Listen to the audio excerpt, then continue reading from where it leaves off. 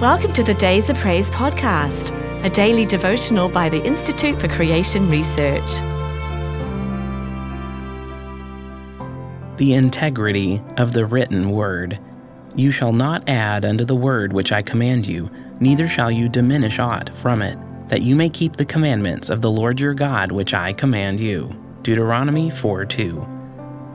In addition to the numerous times when the writers of the Bible asserted that what they wrote came directly from God, there are at least 4 warnings against tampering with these revealed words.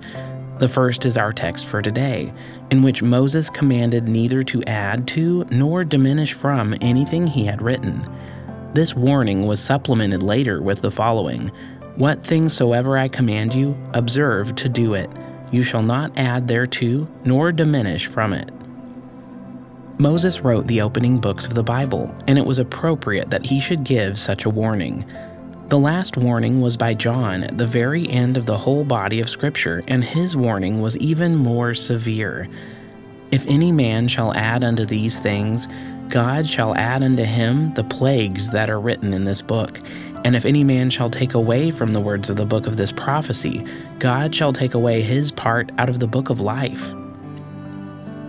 Since John was the last apostle, it is clear that this warning is against any later attempt to add some new revelation to the now complete Word of God.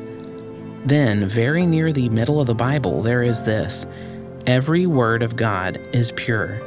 Add thou not unto his words, lest he reprove thee, and thou be found a liar."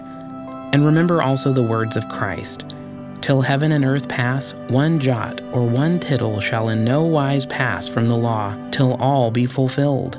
So, don't mess with the Word of God.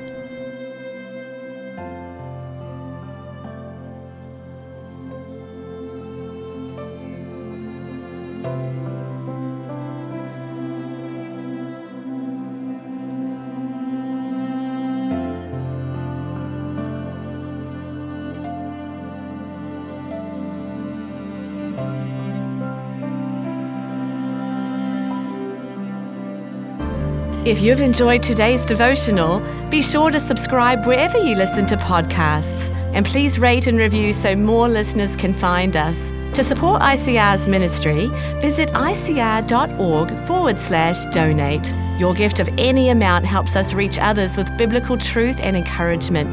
Thanks for listening. We hope you'll start each day with Days of Praise.